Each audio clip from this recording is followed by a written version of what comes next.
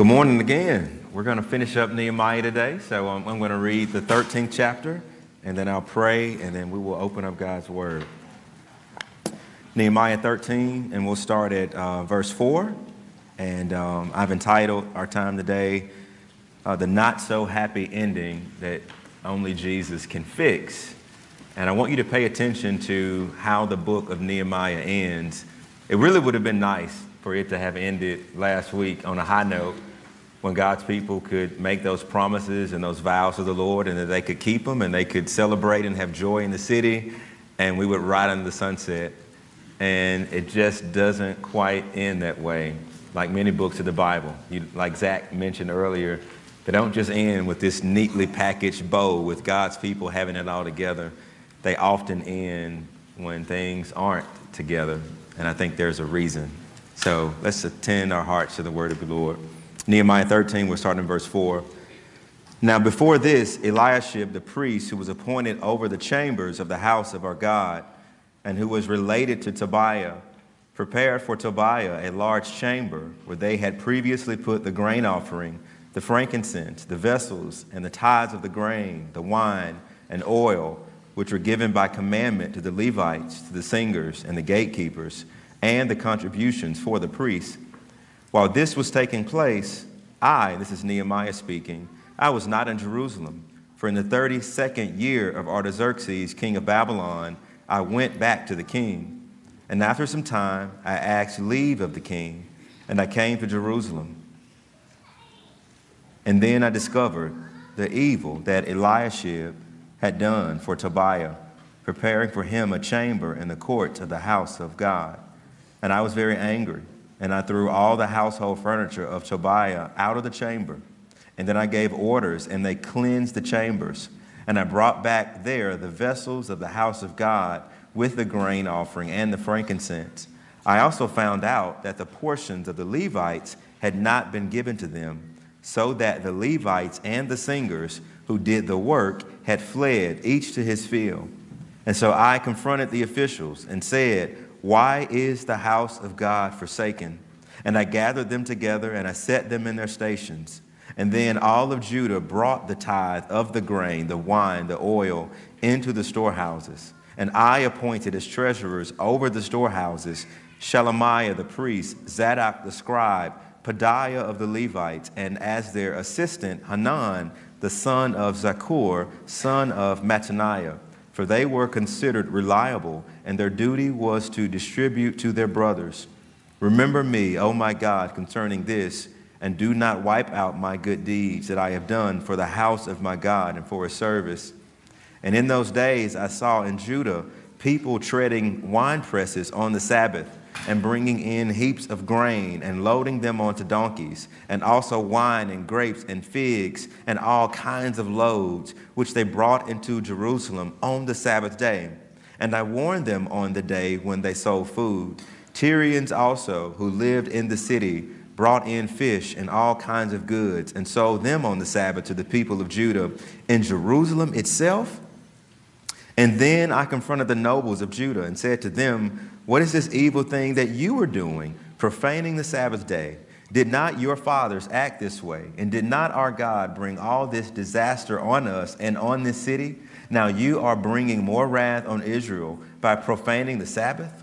As soon as it began to grow dark at the gates of Jerusalem before the Sabbath, I commanded that the doors should be shut and gave orders that they should not be opened until after the Sabbath. And I stationed some of my servants at the gates so that no load might be brought in on the Sabbath day. And then the merchants and the sellers of all kinds of wares lodged outside Jerusalem once or twice. But I warned them, and I said to them, why do you lodge outside the wall? If you do so again, I will lay hands on you. You should laugh right there. From that time on, they did not come on to the Sabbath. Then I commanded the Levites that they should purify themselves and come and guard the gates to keep the Sabbath day holy. Remember this also in my favor, O my God, and spare me according to the greatness of your steadfast love. And in those days I also saw the Jews who had married women of Ashdod, Ammon, and Moab. And half of their children spoke the language of Ashdod, and they could not even speak the language of Judah, but only the language of each people. And I confronted them, and I cursed them, and I beat some of them, and I pulled out their hair. And I made them take an oath in the name of God, saying, you shall not give your daughters to their sons, or take their daughters for your sons or for yourselves. Did not Solomon, king of Israel, sin on an account of such women? Among the many nations there was no king like him, and he was beloved by his God, and God made him king over all of Israel. Nevertheless, foreign women made him even to sin. Shall we then listen to you and do all this great evil and act treacherously against our God by marrying foreign women? And there's nothing wrong with foreign wives. These were wives who did not love the Lord. And one of the sons of Jehoiada, the son of Eliashib, the high priest, was the son-in-law of Sanballat the Horonite. And therefore I chased him from me. Remember them, O my God, because they have desecrated the priesthood and the covenant of the priesthood and the Levites. And thus I cleanse them from everything foreign. And I established the duties of the priests and the Levites, each in his work.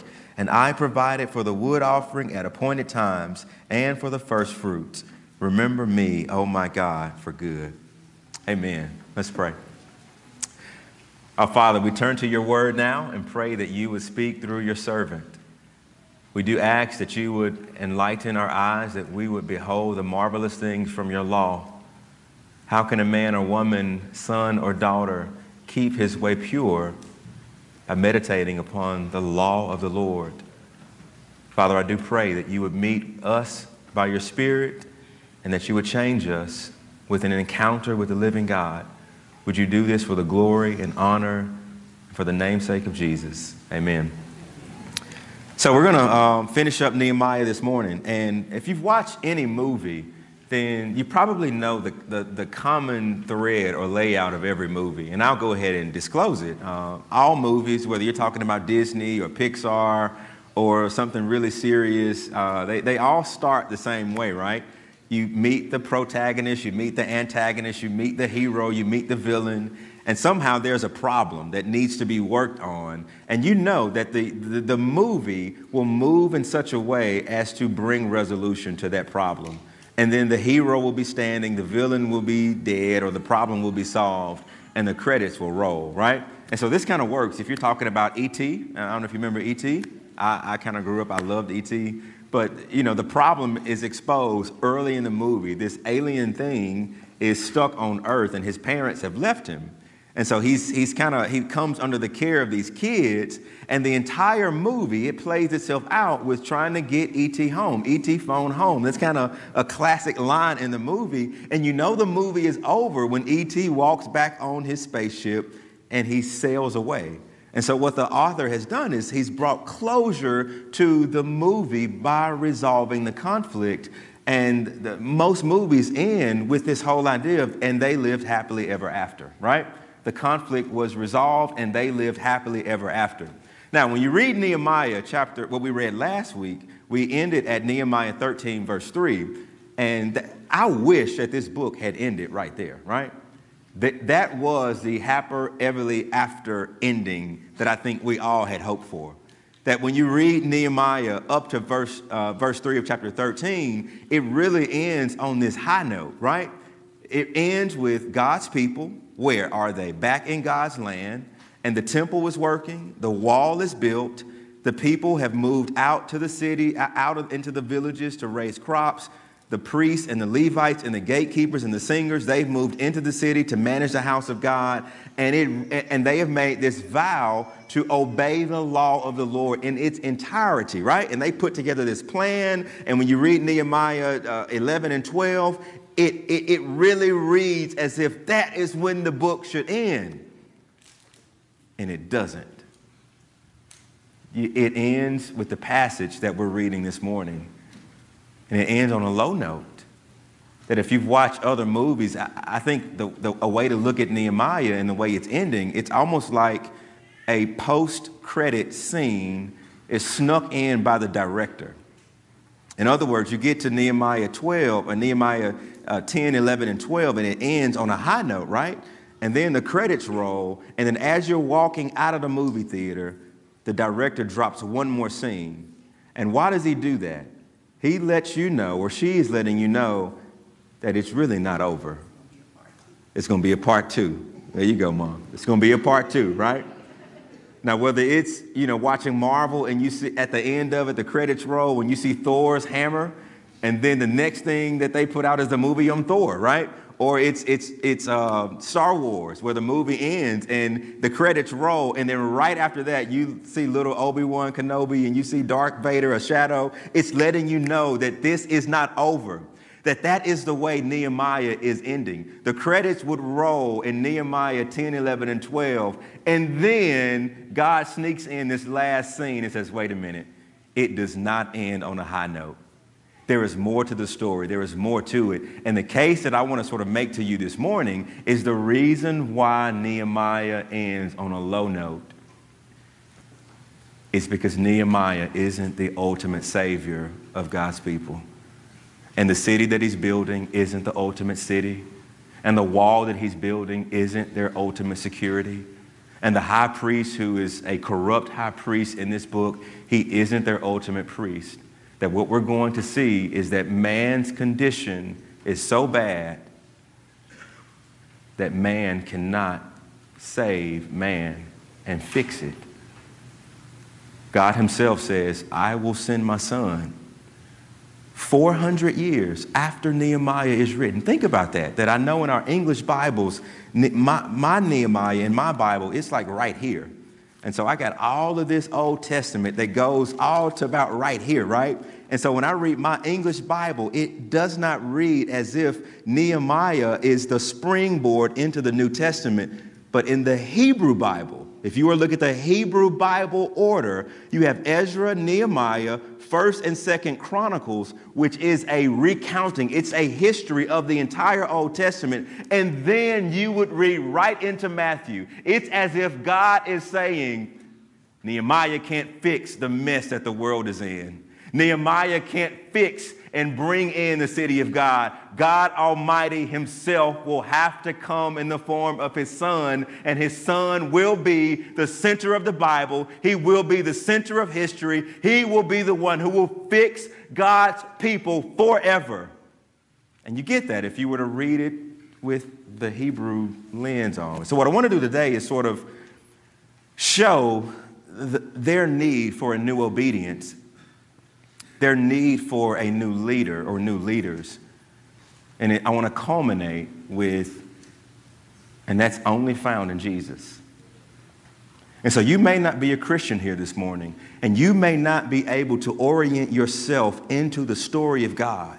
And you may think certain things about how Christianity works, but here's what God has done. He has snuck in something on us. He has basically put this ending right here this way so that we will definitively know that only God can fix us. And only God can save us. Only God can clean us. Only God can keep us. And that is the center of the gospel. The center of the gospel is that God himself will fix God's people. God himself will take away their guilt. God himself is their security. God himself is building for them a city. That all roads lead back to the throne of God, and not the throne of man, and not the throne of yourself. It leads back to Jesus. So what I want to do is sort of unpack their need for a new heart, a new obedience. And so here's what I'm going to do. If you missed last week's sermon, then I feel inclined to catch you up to speed because I think it fits perfectly with today. And I'm going to do it through a slide in a second, not right now. So if you were with us last week, we read Nehemiah 10. And in Nehemiah chapter 10, they've read the law of the Lord. They've read the word, and the same word that they had confessed, they had now repented of through their sin. And now they endeavor, right? They said, we enter into a curse and an oath to keep all of the law of the Lord. And so then they flush out, in what ways will you obey? They said all of it. Well, in what ways? The first thing they said we will not do, we will not intermarry with the nations. Again, this is not a black or white or a foreign and international cross-racial marriage. That is not what they're forbidding. They are forbidding marrying outside of the faith. And so what they had said is we will not intermarry with people who don't worship our God. That's the first thing. The second thing they said they would do is we will not dishonor the Sabbath day. In other words, they said we will not buy grain or buy food on the day that you've called us to rest.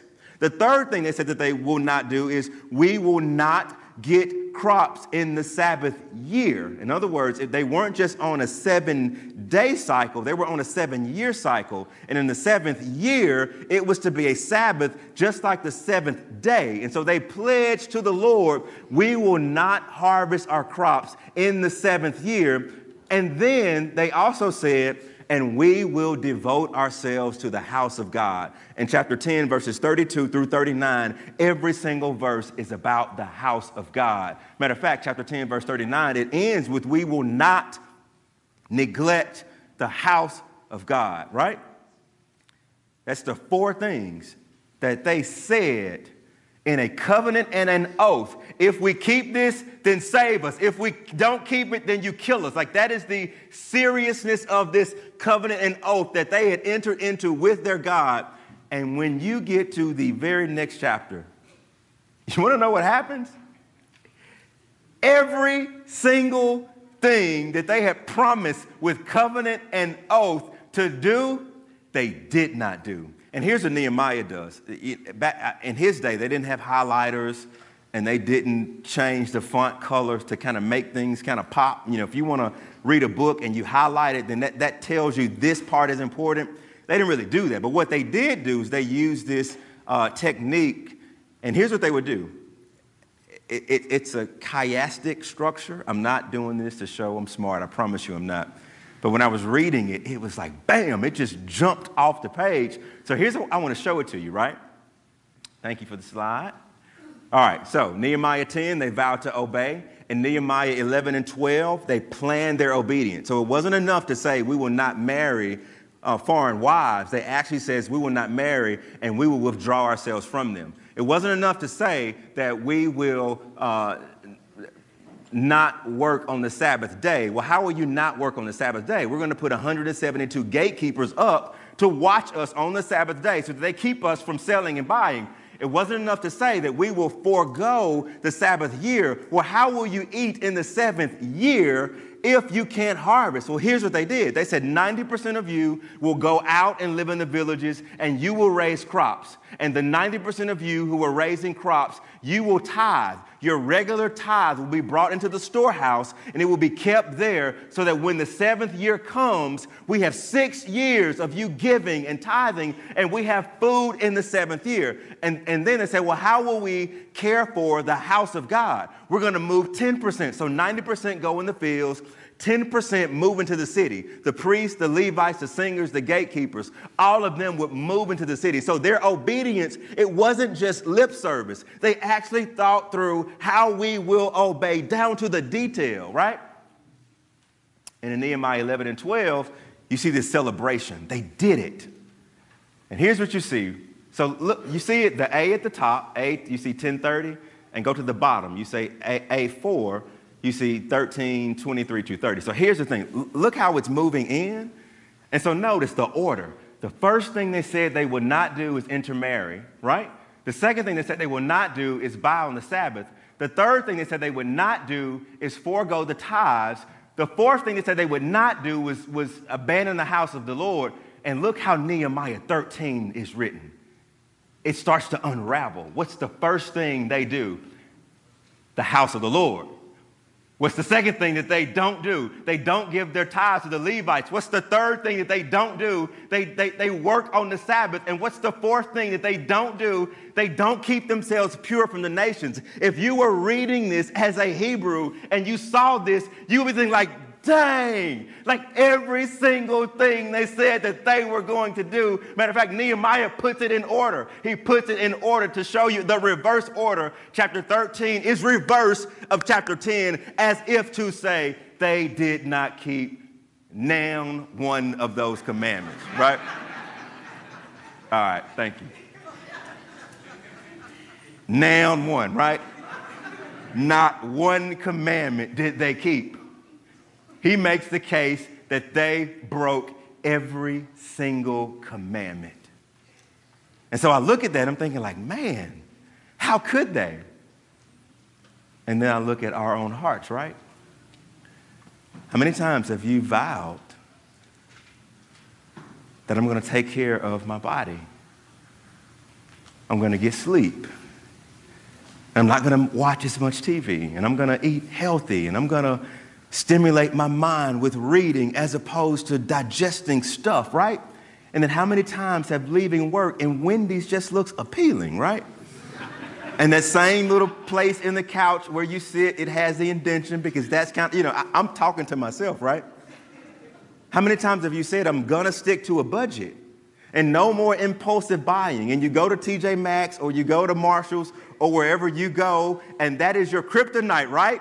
And you go in there, I'm only looking, and before you know it, you're buying stuff, right? How many times have you said, I will not lust and I will not struggle. I will make a covenant with my eyes not to look. And then all it takes is a beautiful or handsome person to come around and your mind starts to wonder, right? That we are just like them, that we make these vows over and over again. We pledge to be more involved in the church and we're gone every weekend, right? I'm just being really honest. Like, I see me in them. I see vows that I've made. I've seen things that I've said I would not do. And you give me a day, right? It's as if God is saying, what? Your intentions can be good. Your knowledge of the law can be good.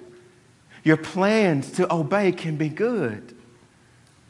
But we lack a power right here to do it on our own. And that's why Paul could say in Romans 7 that this good thing that I desire to do, I don't do it. And this evil that I don't want to do, I find myself doing it. And what is going on in me? He says that there is nothing good that dwells in my flesh. Who will save me? It is Jesus Christ himself. But the point of the matter is they cannot and will not render unto the Lord the obedience that they are pledging because something is wrong with their heart. It is fundamentally divided and skewed and sick. And what Nehemiah is showing us is that no human can give this obedience that God demands. On our best day, we are still double-minded. He is showing that they just made this vow, and one chapter later, it's done. Second thing we see is that they need new leadership. And I want to start with this. I want to look at two people here specifically, Eliashib and Nehemiah, but they need this new leader. And here's something I want you to think about in the Old Testament. That it's the way that God designed it, right? And I don't know why he's doing it this way, but he designed it in such a way that God's people tend to thrive where there is good leadership. And where there is bad leadership, they tend to not thrive. Now, this is true with Moses. When Moses delivers them by God's mighty hand and outstretched arm, he brings them out, right? And then he goes up on a mountain and he is gone. And what happens when he is gone for 40 days, right? What's happening with the people down there when their deliverer is not down there, right? They make golden calves and they make idols and bow down. What's happening with them when they're during the period of the judges? Whenever they have a good judge, they're thriving. When they don't have a judge, they're failing. What happens to them when they are scared of the Philistines? God sends up one man, David, and David fights and they're well, and then David dies and things fall apart. That like it or not, the scriptures move in such a way that when there is strong, good leadership, the people flourish under that leadership. And when there's bad leadership, they crash. That's just kind of how the Bible is moving. And so here's the thing. When you look at Eliashib in this text, I want you to look at who he is. And you get a glimpse of who he is and his significance. Look at verse 4 of chapter 13. Now, before this, Eliashib the priest, who was appointed over the chambers of the house of our God. So that's the first thing. So he's the priest. And so all the tithes would come into Jerusalem and would come into the house of the Lord. And Eliashib was the priest who made sure that the tithes were collected and that they were given to who they needed to be given to. And he monitored the inventory level so that in the 7th year, we got enough food. This guy has a really serious job, because if you mess this up, dude, we don't eat in 7 years, right? But he wasn't just this spiritual authority, this physical authority, this guy who took care of what they needed physically. Look at what you see in verse 13, chapter 13, verse 28. And one of the sons of Jehoiada, the son of Eliashib, the high priest. And so now you see that he's wearing two hats. He's the guy who's managing inventory and taking tithes and taking offerings, and is supposed to be giving it out to the people and rationing out accordingly. And he's the high priest, which means that he's over their spiritual intercession. He's the one who goes into the holiest of holies. He's the one who makes sure that they're ceremonially clean. He's the one who intercedes and offers sacrifices for his sins and then for the sins of the people. Like, this is a really, really, really big deal. And here's the thing. His name means the Lord restores. And what you see right here, he does not live up to his name. You see it right here. What did he do in verse 5? He prepared for Tobiah a large chamber where they had previously put the grain offering, the frankincense, the vessels and the tithes of grain, the wine and the oil, which were given by commandments to the Levites, the singers and the gatekeepers, and the contributions for the priests. You hear what's happening? He cut a side deal with a guy named Tobiah and basically emptied out the storerooms and let Tobiah turn it into a man cave, right? So when Nehemiah comes back, he says, I emptied the household furniture. So he put something that was sacred out and moved something that was secular in. And so that's what he's doing with Tobiah. He's cutting this side deal, and that's not it. Look at what it says about him at the end. That his son, his grandson, had married Sanballat the Horonite. Now, if you're new, those two names ought to ring a bell. These were Nehemiah's enemies. Throughout the entire book of Nehemiah, it was Sanballat and Tobiah who wanted to kill Nehemiah. It was Sanballat and Tobiah who tried to trick him and scare him and get him off the wall. It was Sanballat and Tobiah who were delighting in the suffering. When they were in a famine, it was those two dudes. They are rejoicing when people are starving. Like, this is how dark and evil they are. And here's the thing. They are both connected to the high priest. Can you imagine what it was like to be in Israel on this day? When your high priest is off the post, he's not doing his job. He's not offering intercession for you. He's not storing up crops and grain. It makes so much sense that, you know what the fallout is? Look at the fallout of this. Look at verse 10. And I found that the portions of the Levites had not been given to them, so that the Levites and the singers who did the work of the temple, they each fled to his field. Do you see the fallout? A corrupt high priest makes a side deal with their enemies. And the Levites and singers and the priests who normally work in the temple, who should be caring for the temple, they had to leave and go back to the field. And there's the fallout. The temple is crumbling. And you know what? This is the last high priest mentioned in the Old Testament. In other words, as you're reading this as a Jew, this is your last picture of what a high priest does. And he is corrupt. And he is crooked. They need a new priest. They need a priest who won't take a bribe. They need a priest who will make intercession for sin. They need a priest who will give them what they need. They need a priest who will preserve the worship of the Lord. They need a priest who can bring them into the very presence of God, clean and undefiled. Like, they need a priest to go between them, and they don't have it in their high priest. You look at Nehemiah, there's this other theme again. When Nehemiah is there, things are well. When Nehemiah is away, things are bad. Think about how Nehemiah began, that the city was in humiliation. The wall was torn. The people were just embarrassed. And Nehemiah is over here in Susa, that he hears about the condition and then he leaves. And the Bible paints this picture that when this man gets here, he surveys the city. That's the first thing he does. He puts together a plan.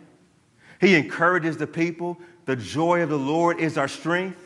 That he stands toe-to-toe with their enemies, Sanballat and Geshem and Tobiah. As a matter of fact, it's beautiful here because those three men don't come up again. I mean, you see them when Nehemiah stands against them that one last time back when they tried to get him off the wall in Nehemiah 6 and 7. You know, they don't come up ever again in this book until this last chapter. And you know why they came up in the last chapter? Because Nehemiah was gone. They wouldn't come back around when he was there. But as soon as he left, look at what it says in verse 6. While this was taking place, I was not in Jerusalem. For in the 32nd year of Artaxerxes, king of Babylon, I went back to the king. And then after some time, I asked leave of the king, and I came back to Jerusalem, and then I discovered. In other words, when Nehemiah left in Nehemiah 2, he went on loan. That his first conversation with his boss was, hey, can I go to Jerusalem? Artaxerxes asked him, well, how long? And Nehemiah says his wife was there, and once I told him a time, then he let me go. And now we see that he was reigning governor for 12 years, and then he went back. And it was when he went back that the people went wild.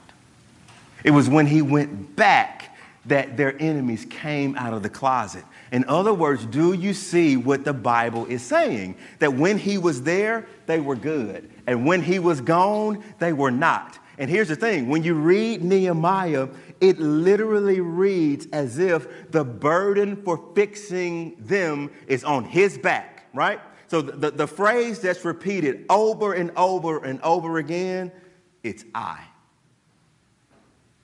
It's I. Now follow it with me. Look at verse 7. And then I discovered the evil that Eliashib had done.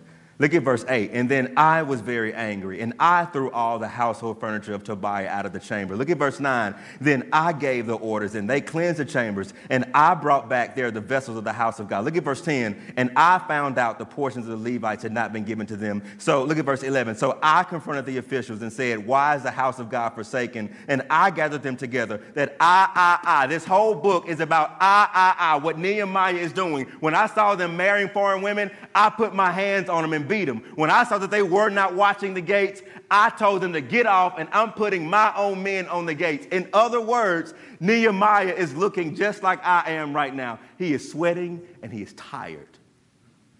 He is doing it all. And here's the thing, and you know this about human leadership. We can't be in two places at one time. You know, good leaders will die. And so for Nehemiah to have this burden for keeping and preserving and protecting and confronting and building and challenging and running off enemies, here's the thing. He ain't strong enough to do it. He's going to die. And Israel is going to fall right back into their pattern. That is why he is exhausted by the end of this book. Oh my God, look. Oh my God, I. And here's the thing. God is preparing us for the person who will come, whose back is strong enough to fix, whose back is wide enough to hold, whose hands are firm enough to fight, who does not die. And here's the thing, that we are getting set up through this right here, through this Nehemiah who can't hold it all together, who can't be eternal, through this Eliashib who is a crooked high priest, it's making a way for the real high priest. It's making the way for the real one who can build a city that will last forever. It's making a way for the real one who can protect his people from all of their enemies. It's making a way for the real one who will come and who will defeat all of their enemies, who will defeat sin, who will defeat death, and who will triumph over Satan once and for all. It's making a way for a new leader who will offer to his Father a new obedience, and his name is Jesus. That the reason this ends so bad is because the gospel is so good. It's ending so low for humanity because humanity is in a condition that only God himself can fix. It's making a way for the better Nehemiah. It's making a way for the better temple. It's making a way for the better city. It's making the way for the better obedience that Jesus himself will render to the Father. That's why so much of Jesus' ministry is attached to this idea of new. Have you thought about it? When he had his last meal with his disciples, he took a piece of bread and he took wine and he broke it. And he says, "This is the new covenant, which is sealed in my blood, which is given for the forgiveness of sins." Why would he say this is the new covenant? Because he knew the new covenant that God would make with Israel. It was so much bigger than the old. The new covenant, God says, "I will write my law upon your heart and you will want to obey me." The new covenant says, "I will pour out my spirit upon all flesh." The new covenant says, "I will bring my people into their land and they will have rest forever." It's the reason why when John sees the new heavens and the new earth, I see the new Jerusalem and I see the new heavens and the new earth. It's the reason why Jesus says, "I'm making all things new." You get the point. The point that the Old Testament is making is the old stuff will not save. We are in desperate need of someone radically new, and it comes to us in Jesus Christ. I'm making it all new. He says, "I'm going to do it. I'm going to do it. The one who created the world, I will create for them the new heavens and the new earth." The one who needs perfect obedience, I can give it, Daddy. I can give it to you, says Jesus to his son. The one who says, "I will die for their sins. I will be the great high priest who will offer atonement for their sins, and it will be my own life." He says, every single thing that you need, I'm going to give it to you because I'm that worthy and I'm that able, right? And so I don't know if you've watched Nutty Professor or Coming to America. Both movies kind of work. Here's what they have in common. And in Coming to America, Eddie Murphy, he plays 4 different characters. He's like Prince Akeem. He's like the guy who dances with your soul glow. He's like the guy in the barbershop. He's like the white guy who likes this other Italian boxer. That when you watch the credits roll at the end, you see all these faces. You're like, Eddie Murphy, Eddie Murphy, Eddie Murphy, Eddie Murphy. Then you watch the Clumps, right? You know, he's like everybody at the table. He just has on makeup. He's just playing a different role. And here's the point. One man is that sufficient. Like he is saying, I can be that and I can be that and I can be that and I can do that. I can get into this character. I can get into that character. I can do this. It's the same way at the Clump table. He says, "I'm Mama Clump," right? Here's the point of the Bible. The point of the whole Bible is Jesus Christ is the main character. He says, you need a new temple, I'm the new temple. You need a new land, I'm going to build that too. You need a new priest, I'm the new priest. When the credits roll for the gospel, when time is over, the star of the show is not a man. It's the God-man. He's playing all the roles.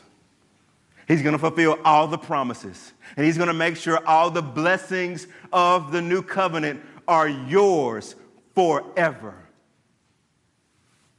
That's how the Bible is working. We're not going to be saved because of our efforts or our righteousness or our obedience. It's not good enough. It's not consistent enough. We're going to be saved by God's grace alone, through the work of Jesus alone. Only his hands and his presence and his being can do this, period. Period. That's why we sing of his praises. Who else do we praise? That's why we make much of him in our worship. Who else do we worship? Our Father, Son, and Spirit. That we're saved by them. They do the work.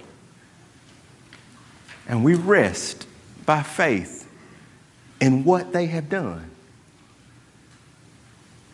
That's the happy ending. The happy ending to Nehemiah is the ministry and person and work of Jesus, who's a better high priest. He says, come to me. He's a better builder. He says, rest in me. He's a better obeyer. He says, get my righteousness. He's a better taker of wrath. He says, put it on me. That the point of the end of Nehemiah is Jesus is always better. Jesus is always sufficient. And the call for us is to rest. And so that's all I have. I think the Bible ends on such a low note here in Nehemiah to make a really high note about the sufficiency of Jesus. I want us to rest in that. Amen? Amen. All right, let me pray for us. Father, we bow before you now. We thank you for your goodness to us in Jesus. We do have a high priest who can sympathize with our weakness. He tells us to come. We do have a high priest who has made intercession for us, his very own life. He tells us to come. We do have a high priest who says, I am making all things new. We do have a builder. We do have a city, and its builder and maker is Jesus. Father, I pray that all of our thoughts and all of our desires would find their ways back to the cross of Christ, and that we would rest and worship and trust you right there. I pray these things for Jesus' sake. Amen.